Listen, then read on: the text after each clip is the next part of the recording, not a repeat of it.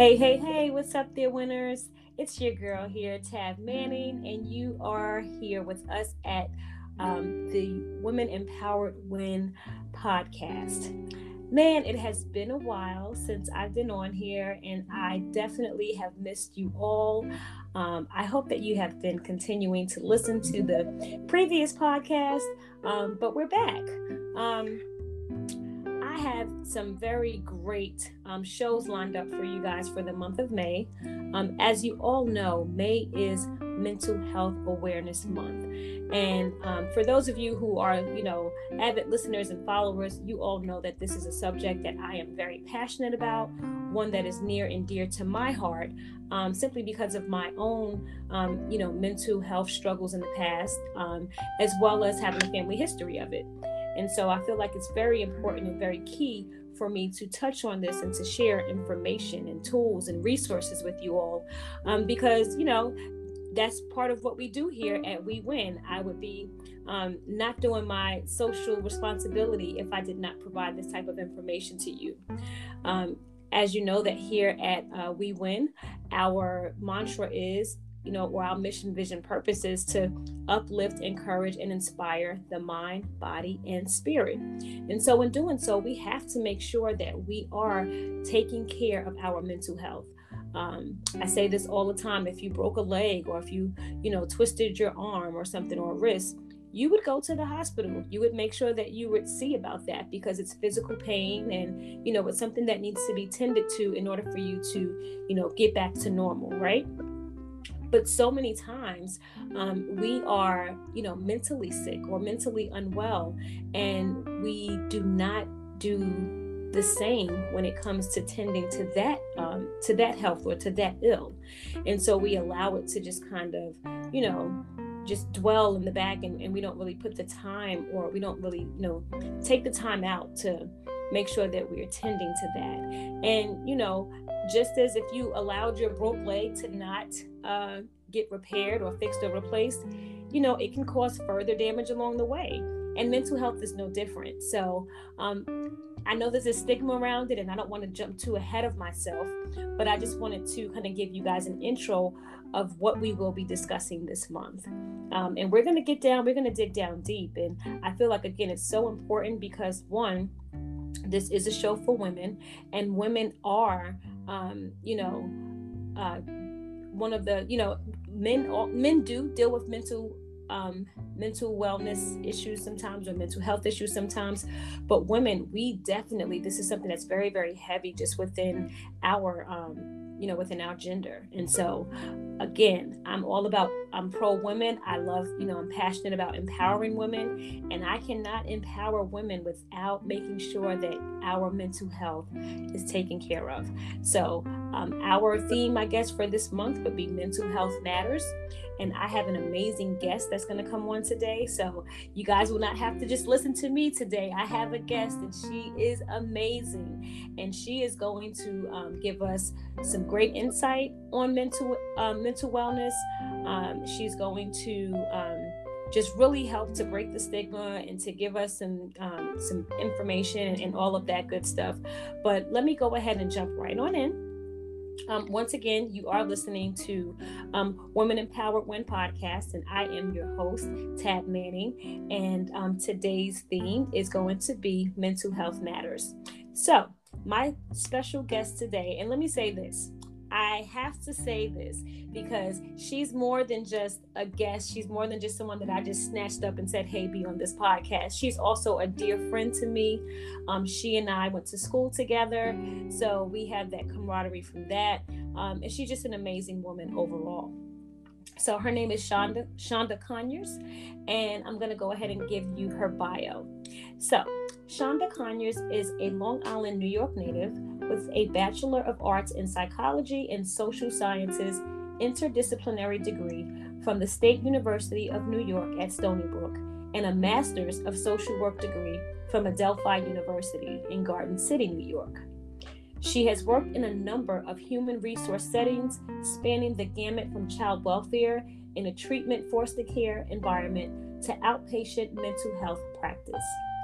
Over the last 10 years, Shonda has focused her career on providing outpatient mental health services in order to work more closely with individuals and families who want to optimize their quality of life and need professional guidance and support to do so.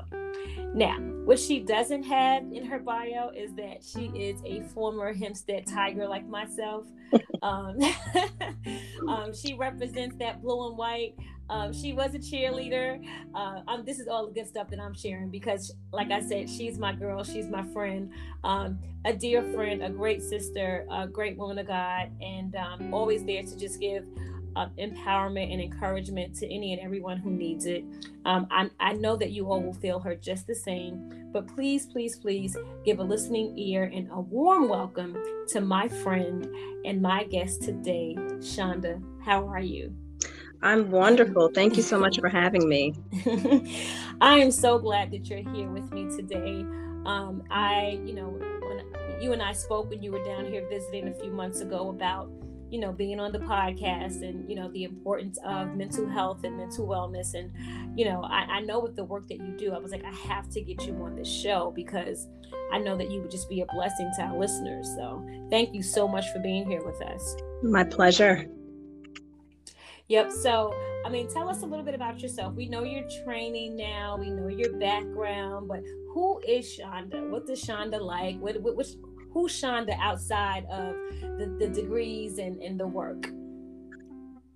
Good question. So outside of degrees and work, I am a wife of almost 19 years. I have 3 beautiful children, all adolescents.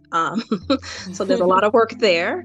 I am a born-again Christian. I love God, and I try to incorporate my beliefs within reason into my practice because I really feel like it's helpful for many people in terms of resiliency and just kind of understanding the frameworks by which people operate.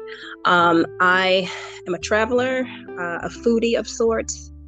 I am a lover of life, to kind of sum things up, because life is worth the living is my motto. Absolutely. I couldn't agree with you more. And we have lots of common interests because I love to eat, love to travel. Definitely a lover of God. I feel like, without God, I don't know how I would get through some things that I've gotten through. So I'm definitely with you there. And I think that, you have a lot going on. I'm like a wife of 19 years, which means I know that there's definitely, effort and work that has to go into that. To be married for 19 years, that's a blessing. And then 3 children within that, man, I know there's probably not a dull moment in the house for you. No, good times. And I mean that with all sincerity. And, you learn more about yourself by virtue of the various life roles that you take on. Absolutely. All right. So we're going to get into what is it that you do. I would like for you to just kind of share with our audience your official, title, and then kind of tell us about your practice and different things like that. Sure. So first and foremost, I'm a fellow human being. And I feel like it's important to say that because the one thing that bonds many of us is the idea of common humanity. Secondarily, I am a psychotherapist. And so a psychotherapist is any person who's trained to help people with emotional problems, whether that person is a social worker, a psychologist, psychiatrist, among other professions. And so my background is that I have a bachelor's of arts in psychology, as you indicated. I also have a master's in social work. And as far as my professional licensure, I have the credentials of an independently licensed clinician, which just basically means that I'm able to formally render diagnostic impressions or psychiatric diagnosis in order to then provide psychotherapy to clients in need of services, independent of supervision. So some of my training, especially over the last decade, has been really centered around trauma-informed care and just understanding how to treat both simple and complex traumas. I also have extensive work in grief and the theoretical frameworks around treating this issue, especially in light of the times that we're currently in. I think it's an understatement when we think about the various levels of grief that many of us directly or indirectly are experiencing. So I wanted to make a point of just becoming more educated in how to support people with dealing with the concept of loss and uncertainty. As far as my practice, initially I was in solo practice. However, my company, which is Seed and Harvest Counseling Services, has expanded. And so now I have a staff of other clinicians that are able to provide community-based care. You still with me? Yes. Okay, I wanted to make sure. I thought you had dropped off for a second. Man, so guys, I wanted you to know what she's done in her work, so that you know that I don't just have someone on here claiming to be a therapist or claiming to be a psychotherapist. She's definitely put in the work. And I feel that it's important for us to make sure that, you know, when we are selecting counselors or therapists or, you know, things of that nature, that you really, you know, you check their credentials and you ask them, you know, well, what have you done? I know when I was searching for my therapist, because I have one, it was important for me to do the work. I went into, of course, my, you know, my insurance plan or whatever, and looked in, and there's a list of you know, counselors and therapists there. And I took the time out to go in and Google each of their names and see what they had, right? And some of them have absolutely no information about themselves. It just says, I have a practice and this is what it is. And automatically they were crossed off the list. I was able to pick my therapist because when I went to her page, I was able to go to her website. I was able to see her trainings. I was able to see her education and what she's done, and, you know, her body of work. And I said, okay, this, and then it also gave me a little bit into her, not so much into her personal life, but, you know, just enough for me to say, I think this is the one. And it ended up being that, and she and I have had a great relationship. I think when we consider, you know, going to get, you know, assistance, or, you know, when we're looking for a counselor or something like that, that we take the time out, as you would with any doctor or any type of, you know, services that you provide, that you really go ahead and do the research, because having one that's a good fit for you will make that experience, you know, make or break that experience for you. So thank you for sharing that. And also, once again, congratulations, because I saw how you slipped in there. I saw how you slipped in there that you once were, you know, like solo practice, but that business is growing. So tell us about your business. So largely we serve a general adult population, and typically the kind of issues that are treated are mood disorders. So that would be someone with clinical depression to anxiety. However, and again, especially over the last year or so, we've seen a lot of people that have adjustment related concerns, whether that be because of loss of income that was previously reliable, or unfortunately loss of loved ones because of the pandemic. And so really and truly, we get referrals, or we get clientele from people from all walks of life, to other entrepreneurs, or, you know, people of the faith, to people who are novice in terms of therapy, to people who have been to therapy before, but then they're looking for, as you were mentioning, to be felt, to feel acknowledged, to feel cared for. And so, if I may, I wanted to just kind of add to that is so vitally important. You know, one of the things that I encourage people to do, and this would be more personal, because I've had friends or family that have looked for therapy, and of course I can't be the provider of service. And I will suggest that they have a list of questions to ask at that first appointment, because it's really sort of critical that the rapport is established in order to then feel like you're going to get the work done. And what I always say to people too is there's no sense in sort of wasting your time if initially you don't feel like you're in an environment of safety. So that's one of the things that Seed and Harvest Counseling prides ourselves on, is that we want to get in there with individuals, and part of doing that is for us to establish the rapport rather instantly with folks. We are also a service that provides support groups. So in addition to providing sort of the one-on-one care, we do have a number of groups that we are currently offering virtually, to include bereavement support groups, working with children of divorce and just helping them to cope with adjustment. If you, in a matter of speaking, we kind of pride ourselves on being generalist in our practice, which just basically means we deal with a lot of the common conditions. However, there are some specialties within the practice. So certainly when people are looking to do work around one specific issue, such as trauma, I myself am trained as well as my therapist. So we really just try to meet the needs of the community, and they are as vast and as sort of numerous as people are, and unique as people are. Yeah, that's good stuff. Because like we just said, that fit, it has to be there. And if you are able to establish that early on, then you save both yourself and your therapist, that time, right?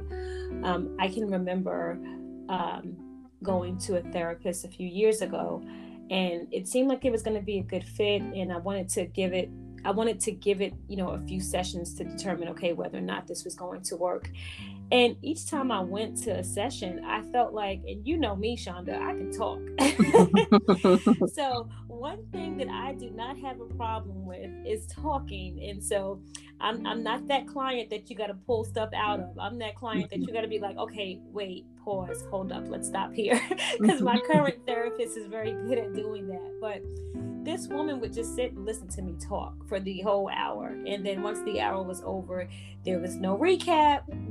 She took a lot of notes. I saw her writing. She did take a lot of notes, but there was no recap. There was no feedback. There was no exercises to try at home, or no homework, or no suggestions. And so I'm like, if I'm going to pay you to sit here and just listen to me vent and talk without any type of, some sort of, I guess, what was I looking for? I was looking for feedback or observations or what interactive. Something like that. And I just wasn't getting it. And after like the third session, I'm like, okay, you have like several notes, and I don't have, you haven't said anything back to me. So like, what are we doing at this point? And I ended up ending that relationship because it just wasn't beneficial for me at that. I needed someone to just, advise and counsel as well as listen. And that wasn't a good fit. So guys, make sure you're doing your research when you are seeking a therapist and a counselor, and make sure that it's a good fit, because if it's not a good fit, then it's not, it's counterproductive for both of you. One thing that I found interesting, and of course I already did the research, so I know the answers to this question, but I found that the name of your company was very interesting, Seed and Harvest. So can we talk about the name and how you came to that name? Absolutely. And I'm smiling here because initially the company was it was Second Chance Counseling Services. And our name switched roughly 3 years ago. And it was really divine intervention. That's probably the best way that I could describe it. Like, I literally was sitting in the office one day. And for those who are spiritual, you'll be able, and particularly if you have a Christian background, will understand the name changes that occur in the Bible. And literally, I could hear the voice of the divine say, you have to switch the name of the business. And of course, me being inquisitive, but without questioning too much, kind of wondered why. And so the reason why is because, as I was reminded, when we plant a seed, whether that be a seed of hope or doubt, then we're going to reap a harvest. But which one do we want to cultivate? And so it was very clear that the seeds, or the level of insight professionally that we are offering to those that we serve, needs to be one in which people are able to grow and to continue to support their growth in terms of the episode of care, but also beyond, which is what we look for. So, in saying that, most times people will ask us, how long are we to be in treatment? And the answer to that question is, however long is needed. But what we want to be assured of is that you've grown throughout the process. So again, it just comes down to, what's the seed that's being cultivated in order for that person to optimize to their fullest potential. I like that because, as when you were speaking, what came to mind for me was, as you said, if I'm going to, whatever seeds I plant, they're going to grow and they're going to reap a harvest. So if I'm going to plant seeds into, my mental health, right? Mm-hmm. If I'm going to take the time to do the work, which is planting those seeds, and as I'm planting those seeds, I'm watering those seeds, I'm nurturing and fertilizing, and I'm doing all of this stuff so that at the end, when my harvest comes, it'll be healthy and it'll be strong and it'll be on good ground. And, kind of like they say, the tree that produces fruit, right? You notice a tree by the fruit that it bears. And so when you're planting this tree, or when you're, planting these seeds in the ground, if you don't put the work in, then your seeds are going to die. They're not going to grow, and they're not going. So you have to be able to put that work in order to reap that harvest that you're looking for. So that's what came to mind when you said it. That's kind of what came to mind when I first saw the name of your business. And then, of course, I went to look it up and see. So I love it. I love the concept. And to your point, yes, when you think of it from a biblical perspective, how many times in the Bible has people's names changed, right? And it was because they entered a different phase of life. They had to go through something, and so they were no longer their former selves. But after that experience or that challenge that God delivered them from, they were now, a new creation, more or less, right? Mm-hmm. Good stuff. All right, so we're going to jump into some therapy questions. But first, I have one last question for you, because I really wanted for my listeners, because, this is an opportunity for you, of course, to spotlight your business. And I'm always about spotlighting entrepreneurs, about spotlighting women in business. This, of course, is extra special because you are, a psychotherapist, and you do have your own business, and mental health is extremely important. But I wanted the listeners to be able to say, hey, I might need a therapist, I might need a clinician, and I heard about, Seed and Harvest on the podcast, so let me reach out. So I guess 2 questions almost. Okay, so this one is easy. The first one is, are you virtual? If someone wanted to reach out to you, but they're not in the DMV area, do you guys offer virtual sessions? So this is not coming from me. This is actually coming from the state of Maryland.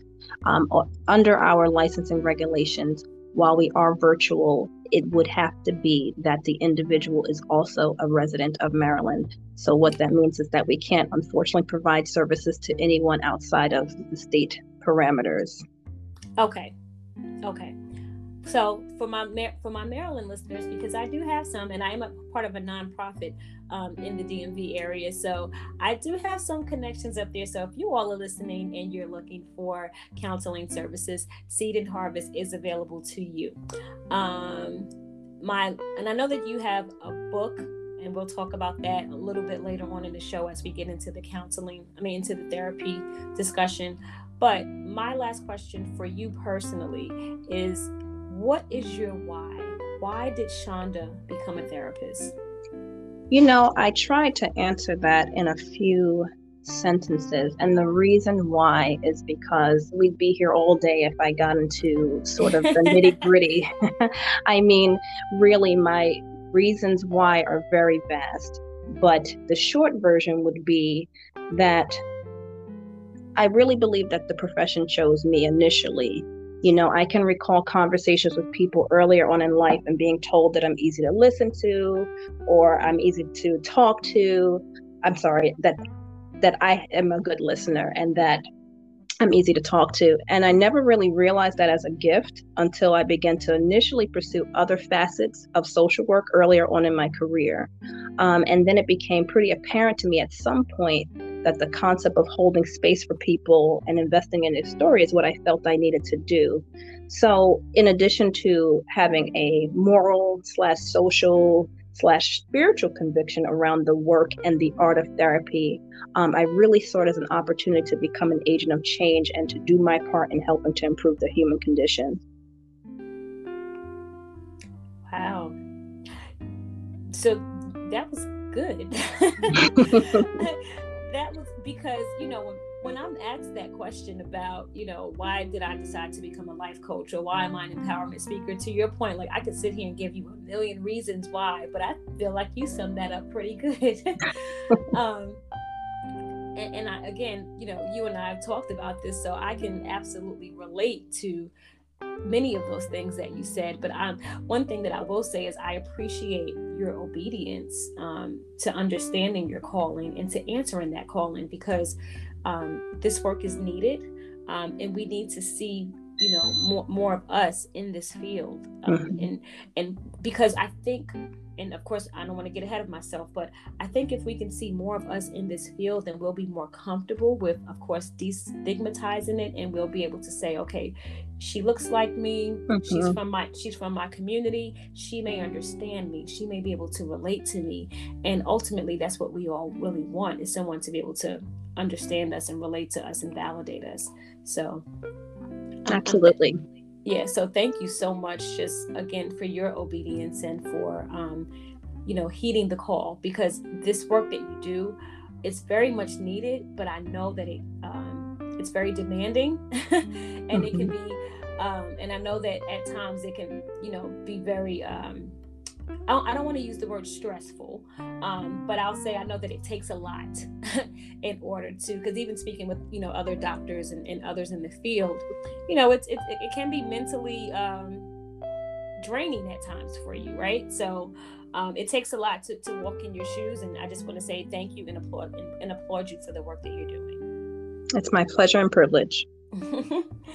Okay, so now that we've heard about Shonda and we've heard about Seed and Harvest, we are going to get into some discussion, and hope we're going to try to get deep, but we're not going to get super, super deep, but we want to be able to touch into some things, because I feel like it's very important that we discuss how we break the stigma, how to unstigmatize, the stereotype of therapy and mental illness and mental health and mental wellness. And we hear these terms a lot and getting thrown out. Mental health matters and making sure you're taking care of that. But I really wanted to talk about it because of how it affects our community. And so one of the things I wanted to talk about was, and this is just a few statistics with Black and African American communities in mental health.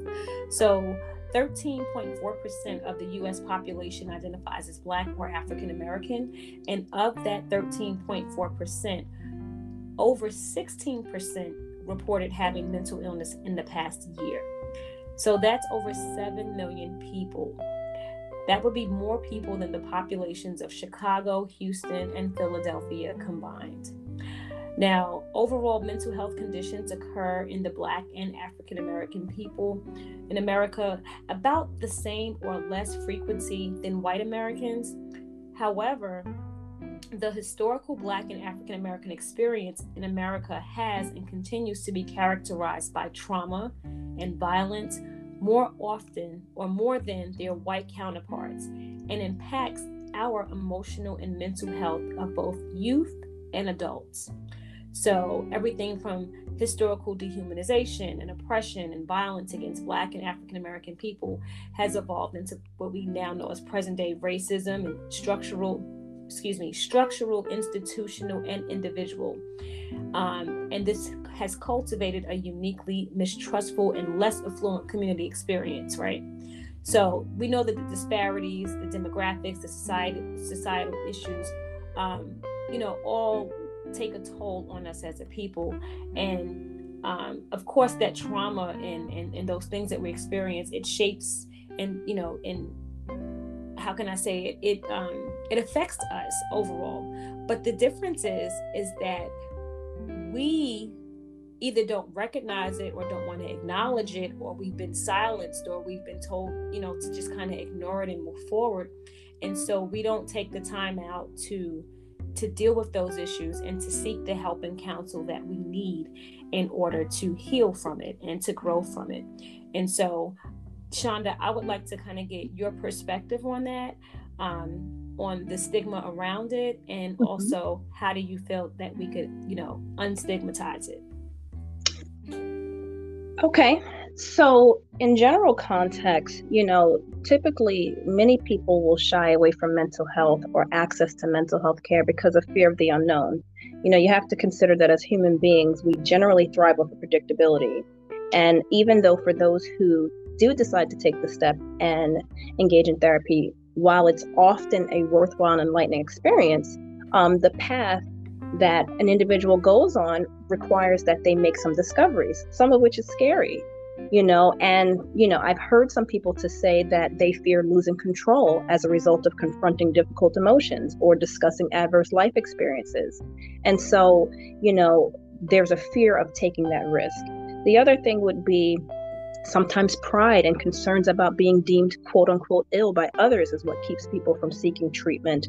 But specifically, what I have found, and I do work with, and so does my staff, work with largely in African American culture, kind of going back to that level of relatability, familiarity, which is wonderful to see that people are coming into treatment. However, historically, within the African American culture, there's sort of this story of perseverance and resilience as a result of surviving slavery.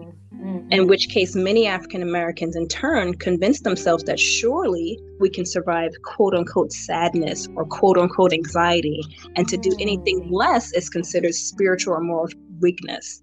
So, the reality is that sometimes what's missed is that a person is not just experiencing melancholy. In fact, it could be something more. And you referenced some statistics, and I actually found statistics that said more than 20% of adult African Americans report serious psychological distress, but they're far less likely to access treatment, and that's within any given year. The other thing would be that in addition to the cultural stigma surrounding mental health care, there's also, as you mentioned before, the reality of discrimination and overall lack of awareness around mental health, inaccessibility to quality care. So there's all these sort of impediments that make it very difficult for people to either acknowledge that they need help or to then, if they do acknowledge it, get access to that care. Yes. So, and I'm sorry, I was just kind of taking notes here while you were speaking. So yes, and it really makes sense, because when you said, okay, we started off with the fear of the unknown, right? And so it's something that we were not, we were not exposed to, we didn't have access to, and that comes from, like you said, from history, right? In history, from slavery and beyond, the resiliency and the fact that we survived this, and we are a very proud people of what we've been able to pull from, to overcome, I should say. And we had to overcome without resources or help or any of those things. And so I think that thought process or that ideology gets passed down as we continue to, from generation to generation. So, great grandmother, she didn't have counseling, and she went through A, B, C, D. And so if she was able to get through it, then I can get through it, right? And so, and then the accessibility piece, or on the plantation or and beyond, they didn't have access to a psychotherapist or a mental health counselor. So that accessibility piece is there as well. I didn't have access. They didn't need it, so we don't need it. They didn't have access to it, so we don't have access to it. But what I found is that we know the disparities within the communities, and sometimes there are resources and tools out there. Like I know for a fact that, and we could get into the different the different levels of care, but I know that a few years ago, a family member of mine was dealing with some mental health issues, and we were trying to get them help, and they didn't have like insurance and different things like that, and so we really didn't know where we could go and where we could find resources. And I started just looking up stuff just like within the state or county, and found that they did have like behavioral health, and they did have resources that were out there that were quote unquote free for them for specific amount of sessions or things like that. So sometimes it's about just amplifying and letting the community know that, hey, there are resources that's out there and available to you, right? So so we talked about that. So the history, of course, fear of the unknown, the survival and resilience piece, And then there was something else that you said that I didn't catch. Access to care. Access to care. Yeah. So yeah, I believe that these are all, I'm in agreement that, these are all definitely, factors in why we don't get the care that we need. And then also, just, I think when you consider family structures, or, I was always, told, or not even told, but, families tend to, look at you like you don't need to go to therapy for that. Therapy is for white people, or that's what the white folks do. Or, if you did have to, if you did have that one or two, family members that did have to go away, because, we have some of those too that we don't talk about, the ones that they send away to these, mental health hospitals or things like that. Something was wrong with them. They were crazy. So then you kind of get, labeled if you have to see a therapist. For you crazy? Is something wrong with you? We automatically associate therapy or counsel with being crazy. And that's such a, that's so hard, because at that point, if you are dealing with something internally, you're not going to share it for fear that you're going to be, talked about or labeled within your family or amongst your peers. Absolutely. And it's so unfortunate, because if I had to give a brief history lesson, I mean, this concept of demonization and demoralization of individuals' mental health concerns has a far longer standing history than a history of acceptance, going back to the Middle Ages, which that period of time was between the 5th and 15th century. And in all honesty, there were still negative attitudes towards the 18th century. However, you have many people in the field that certainly come before me that said, hey, wait a minute, there are things that we can do. Albeit many of those mental health treatments were way more invasive and were determined to be inhumane. But that was society's way of no longer ignoring that people had concerns. I think about just, conversations that I've had with, whether it be clients, because, in coaching, I make sure that I put the disclaimer out early that I'm not a counselor, I'm not a therapist, I'm not trained in those areas, I don't have those certifications.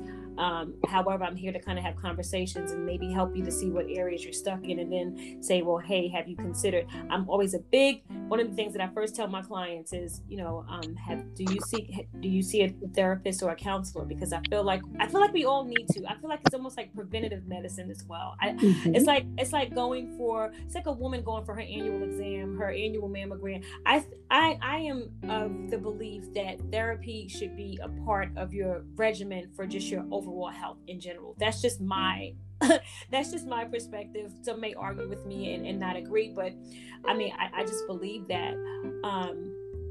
Absolutely. Therapy is designed to help with every aspect of life, from the seemingly benign to the most devastating of issues. I could have someone who wants to talk to me about how to be a better friend. And, on the spectrum of things, that might be considered more benign to the person who has sort of multi-layers of family dysfunction and trauma. So it really is that therapy should be preventative in many instances if you're fortunate to have that set of circumstances, but certainly at the point in which maybe things are spiraling out of control, just having a non-biased perspective from a professional generally helps a person to get back on the course that he or she has determined for their life. Yes. And so 2 things. One, what you mentioned before, I'm trying to think of exactly how you said it. I can't remember exactly what you said, but I want to paraphrase for a moment.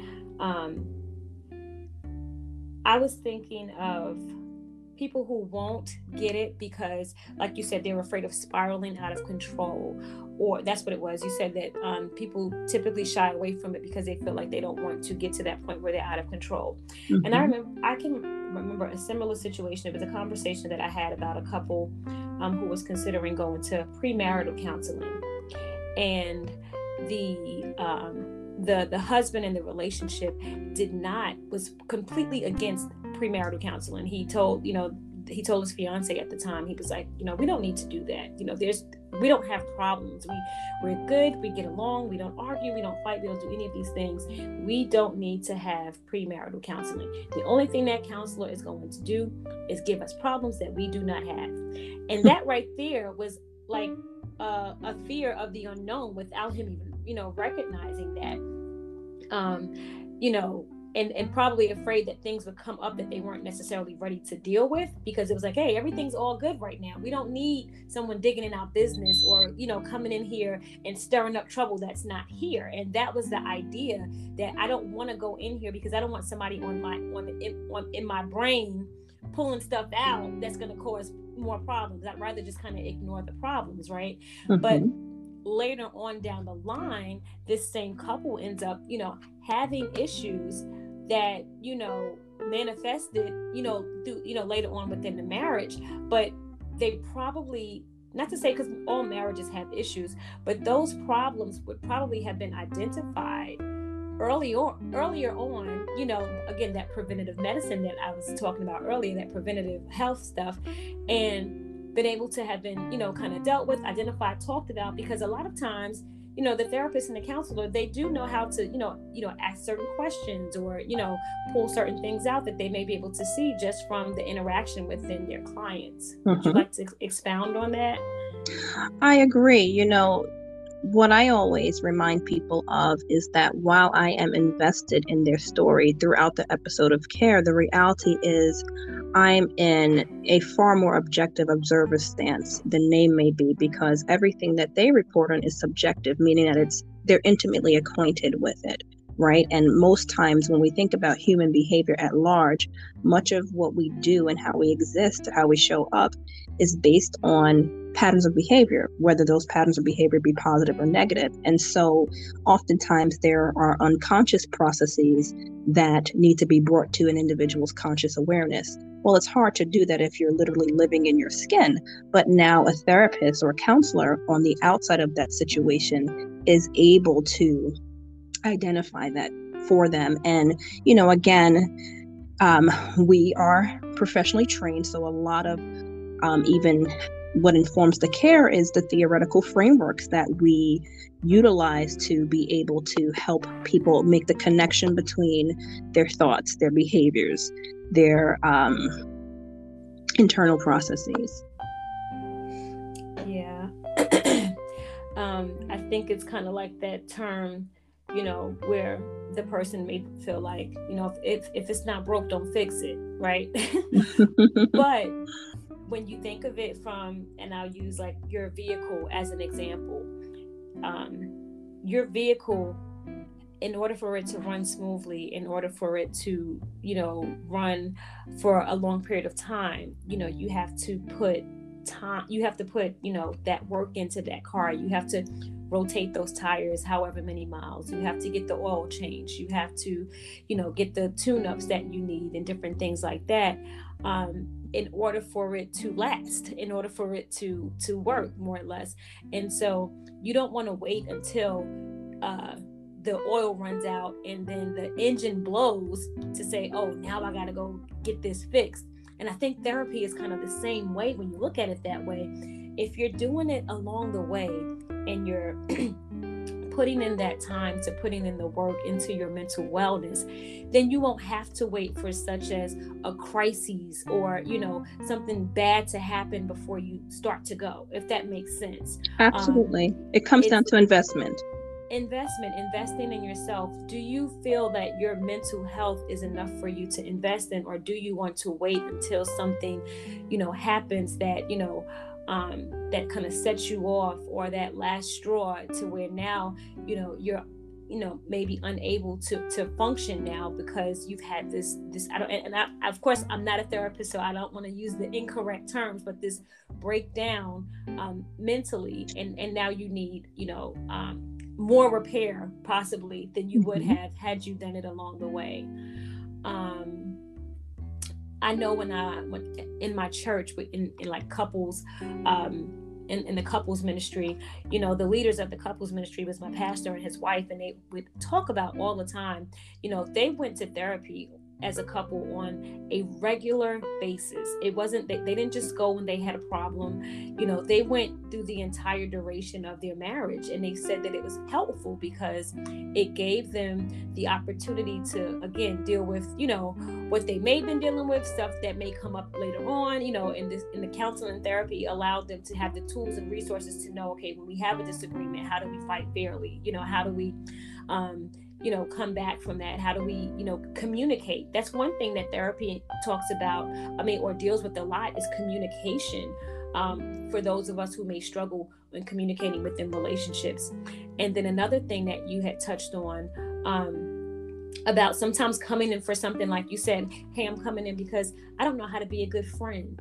I have trouble with my relationships with my girlfriends.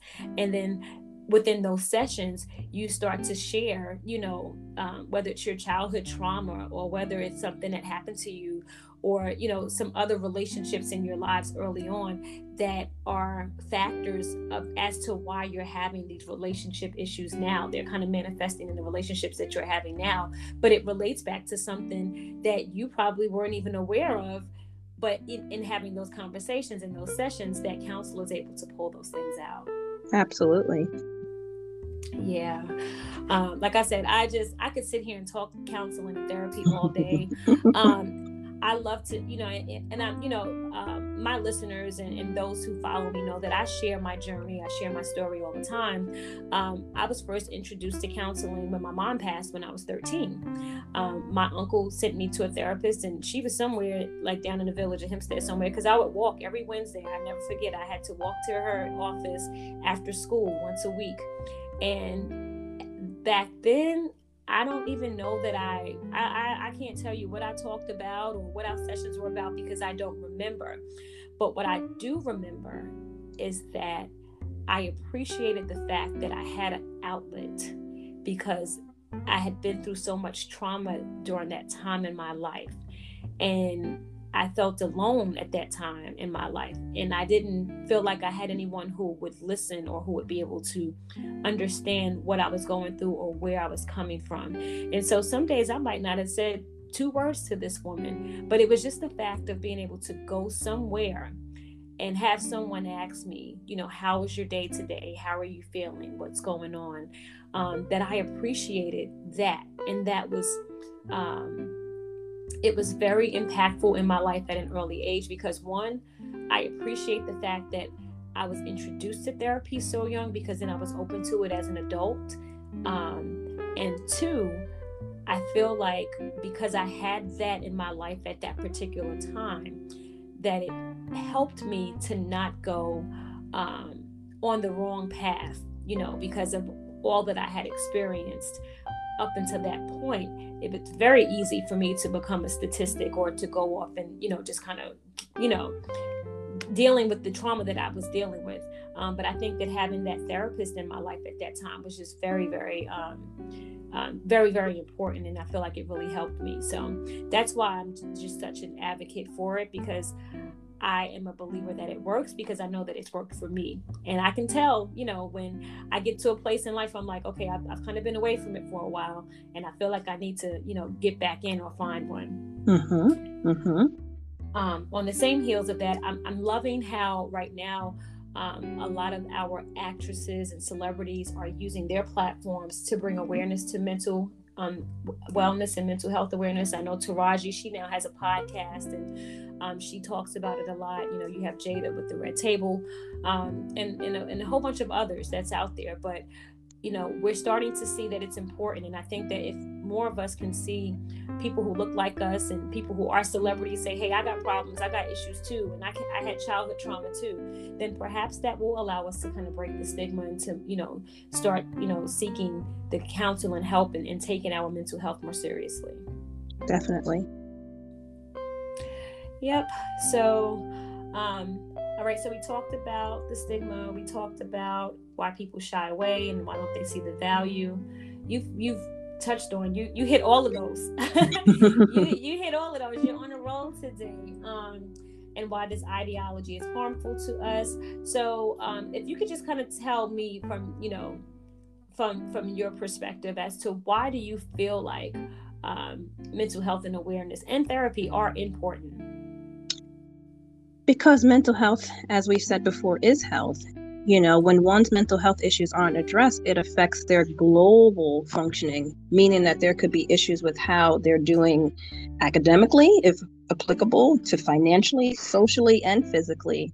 And then, of course, some of the more severe negative outcomes of not tending to one's mental health would be substance misuse, dangerous behaviors, self-harm, suicide, chronic medical conditions. So, it's really imperative to be just as diligent with the upkeep of your thoughts and your emotions as it is any other aspect of health.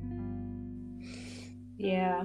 And, to your point, I feel like because we all face challenges, and we all face obstacles, and we all face, different things that we're experiencing within times of our lives. And we don't always recognize what it is or where it's coming from, right? And so, to your point, when we are unable to identify it and to get the help that we need, then we typically will try to find other vices or outlets to kind of, to distract us from it, or to suppress it, or to compartmentalize it, or to numb it with, like you said, vices. And I think that is the type of stuff that leads to, like you said, substance abuse and suicidal thoughts and harming ourselves and things of that nature, when the root of the problem is something that's going on, whether it be a chemical or what have you, imbalance or something within our mental health. So yeah, it's again, and I keep saying it, and I keep repeating it over and over, just how important it is to deal with your mental, dealing with your mental wellness. What else? I was going to say something else, but maybe it will come back to me as we go into. Oh, actually, it'll be the perfect segue into the next segment of this interview.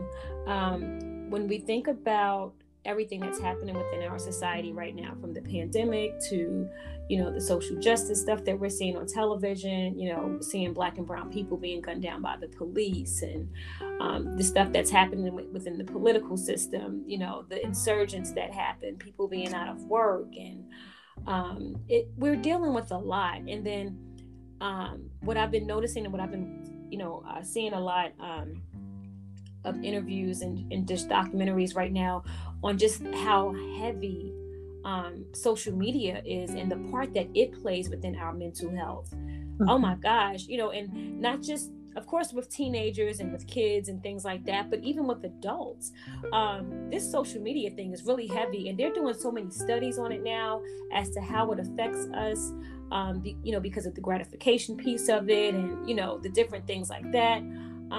But with all of those things that's happening in the world, and we are, getting up, still trying to go to work and take care of our families, and, and remain functional, and we have all of these things that's happening. How do we find peace in the world full of chaos? And this is where you get to come out and do your thing. How do we find peace in this chaotic world? There is so much that's going. You can't even turn on the news right now. For me, sometimes I have to just unplug, and I'm learning, because I'm a person, if you know me, my phone is always connected to me, which I'm trying to get better at that. I was a person that would watch the news every single day, all day long. I was a social media junkie. I'm really trying to get better at that. But these were things that I kind of became a part of my routine and my daily habit. And, I consider myself to be an empath. So I take on everyone's feelings and emotions and all of that. And I think that played a lot in my own, I guess you would say, mini crisis that I had been dealing with earlier this year. So how do you, because, for me, it was, my coping skills are journaling and meditating and praying and, things of that nature. But what I came to find about myself and in my own therapy was that sometimes those coping skills were no longer working for me per se, and I had to do something different. They worked for me up until a point. But when you have all of this weight that you're dealing with, and we all, we all have it from different places and different things that we're experiencing. As you and I talked about earlier, a few months ago, I posted on social media. I don't know if this was for my 40th or maybe my 41st birthday, but I literally felt like I was having a midlife crisis. And I just needed to see if I was the only one that was going through it, because we always hear about men having midlife crises, and they go out and they buy a motorcycle or a sports car or whatever, and that's the whole little stereotype that surrounds that. But I said, do women have midlife crisis? And what do we do for ours? We don't go out and buy a sports car necessarily, but what do we do? So I guess that's that was a long drawn way of getting to the question. But with all that's happening to us right now, a lot of us are feeling really heavy. A lot of us are dealing with a lot of pressures of this world and different things. What do you suggest, or how can you help us to find peace in the midst of the chaos? Sure. So, essentially finding peace means committing to consistent self-care practices. So one of the things that you said, but I'll also kind of augment that, would be putting your phone on airplane mode or do not disturb. Do you really need to be on 24/7? Probably not. And you'd be surprised that when you do those things, how that allows for an instant mental breather. The other thing would be giving consideration to restorative practices. So meditation being one of them, yoga being another, and some of the other Eastern medicines have been shown to provide really great benefits, especially with management of anxiety that don't involve anything invasive. The other thing would be really being consistent with maintenancing an emotional support network, whether that's friends, family members, the community, because that's really important. There's an old saying that says no man is an island, and that couldn't be a truer statement when you think about a year or more of being in isolation for many, or just having to physically distance, but really kind of using the various platforms that many of us are operating from to maintain that sense of connection. The other thing that would be important is to just build a discrepancy between what you can and cannot control. And literally what that means is in the moment. The reality is some people, I believe, are overscheduled or really extending their boundaries. And so it's important to just have those check-ins or doing that self-inventory in terms of, okay, what is it that I can reasonably manage in this space versus what can wait? Some other things would be to take a walk. There is a value. There's actually walking meditations that many people find useful because it accomplishes two things. So you're exercising your body, but you're also exercising your mind. And then two, give yourself the gift of therapy, because you don't have to carry the weight alone. I think all of those are great suggestions. And I know that I have personally incorporated several of them into my regimen, and they have all been very, very helpful. I know once upon a time I was diagnosed with anxiety, and I know that I was one of those people that I was more leaning towards the Eastern practice and not the Western. I feel like the West a lot of times likes to just kind of throw you a pill, and Sure. And I mean, I'm not saying that there aren't there aren't cases where that may need to happen, but I felt like in my case, for myself, I did not want to, especially with the history of substance abuse in my family and different things like that. I was like, okay, I don't want to be chemically dependent on something to make, to help me with my emotions. And that was when I discovered yoga, and the yoga helped me with my anxiety. I felt like I just needed to, I felt like in my brain, there was like a million windows open at once, and there was never an off button, or there was never a time when I was just like, could even be present in the moment, because while I might be having a conversation with someone, I'm thinking of a million other things that I have going on. It was like always something happening in the background. I wasn't sleeping well at night, and I just was like, God, I just need to be able to just turn this off. I want to be able to turn this noise off sometimes. And yoga helped me do that. And it was weird because I remember, growing up in the Christian faith, a lot of people shied away from yoga. That's an Eastern practice, and they're chanting and so on and so forth. And I was like, look, I found Christian yoga. I don't say the chants that they say.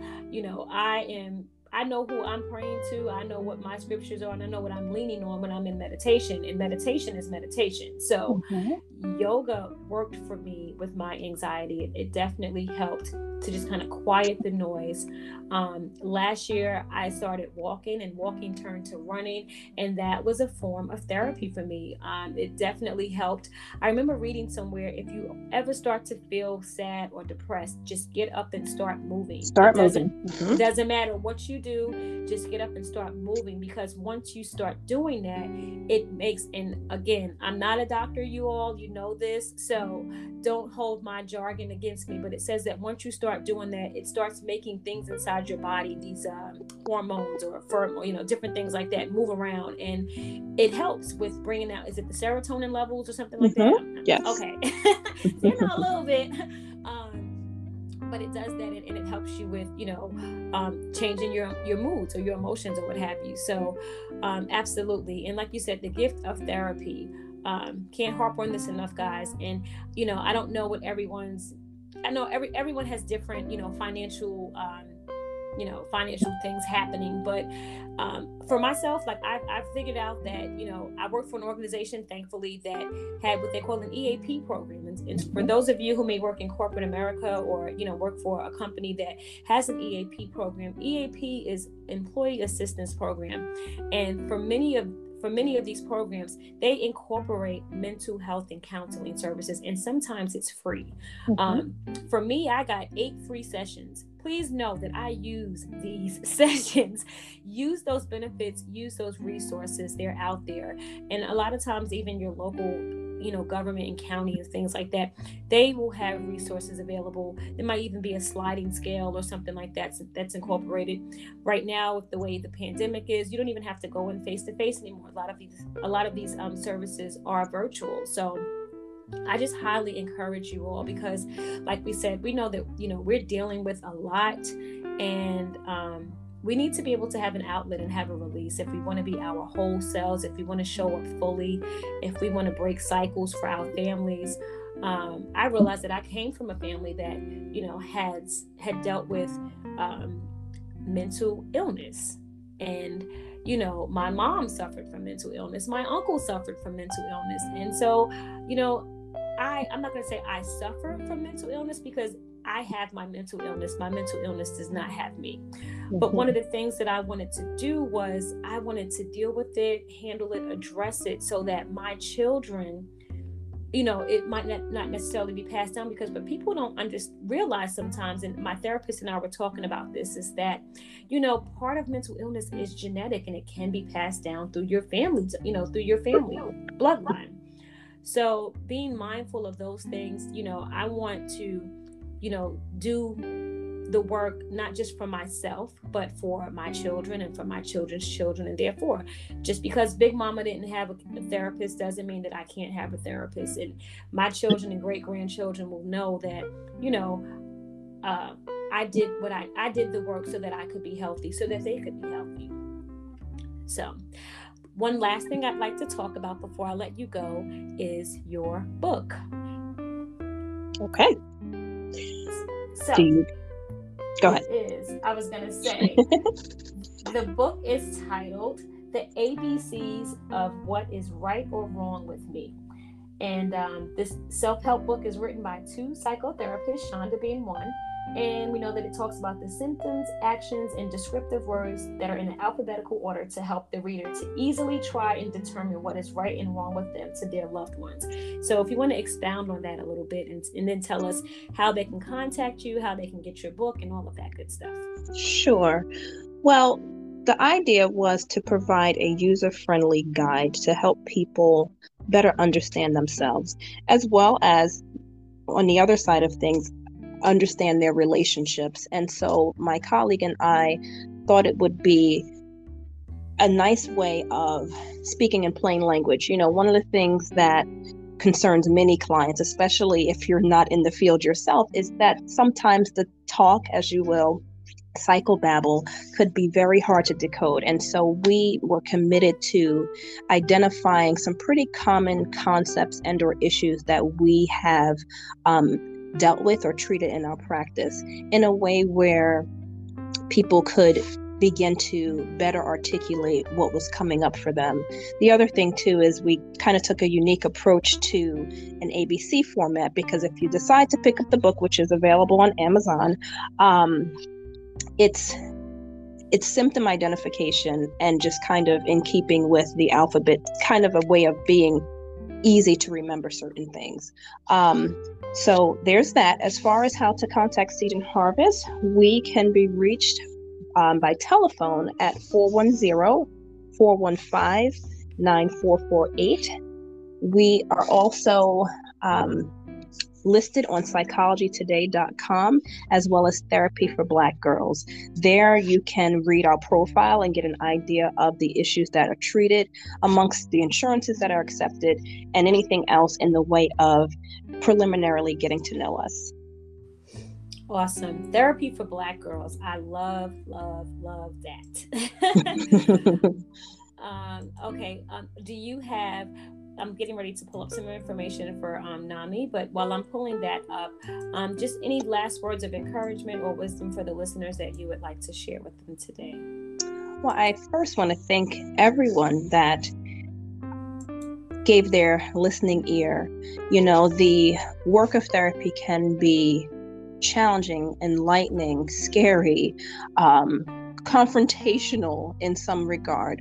But the one thing that I would like to leave everyone with is that you are your best investment.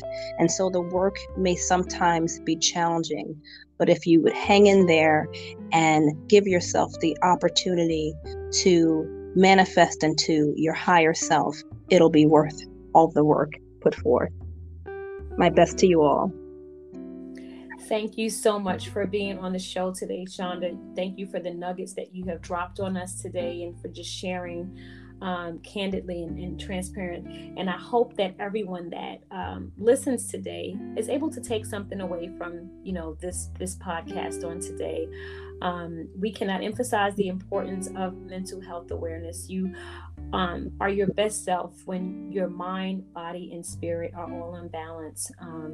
I can't stress that enough. That is why that is my mission. That's my mission as a podcaster, as an author, as a speaker, as a life coach, because I feel that, if we're going to be empowered, if we're going to, walk in our purpose and do the great things that God has called us to be, we have to make sure that our mind, body, and spirit is right.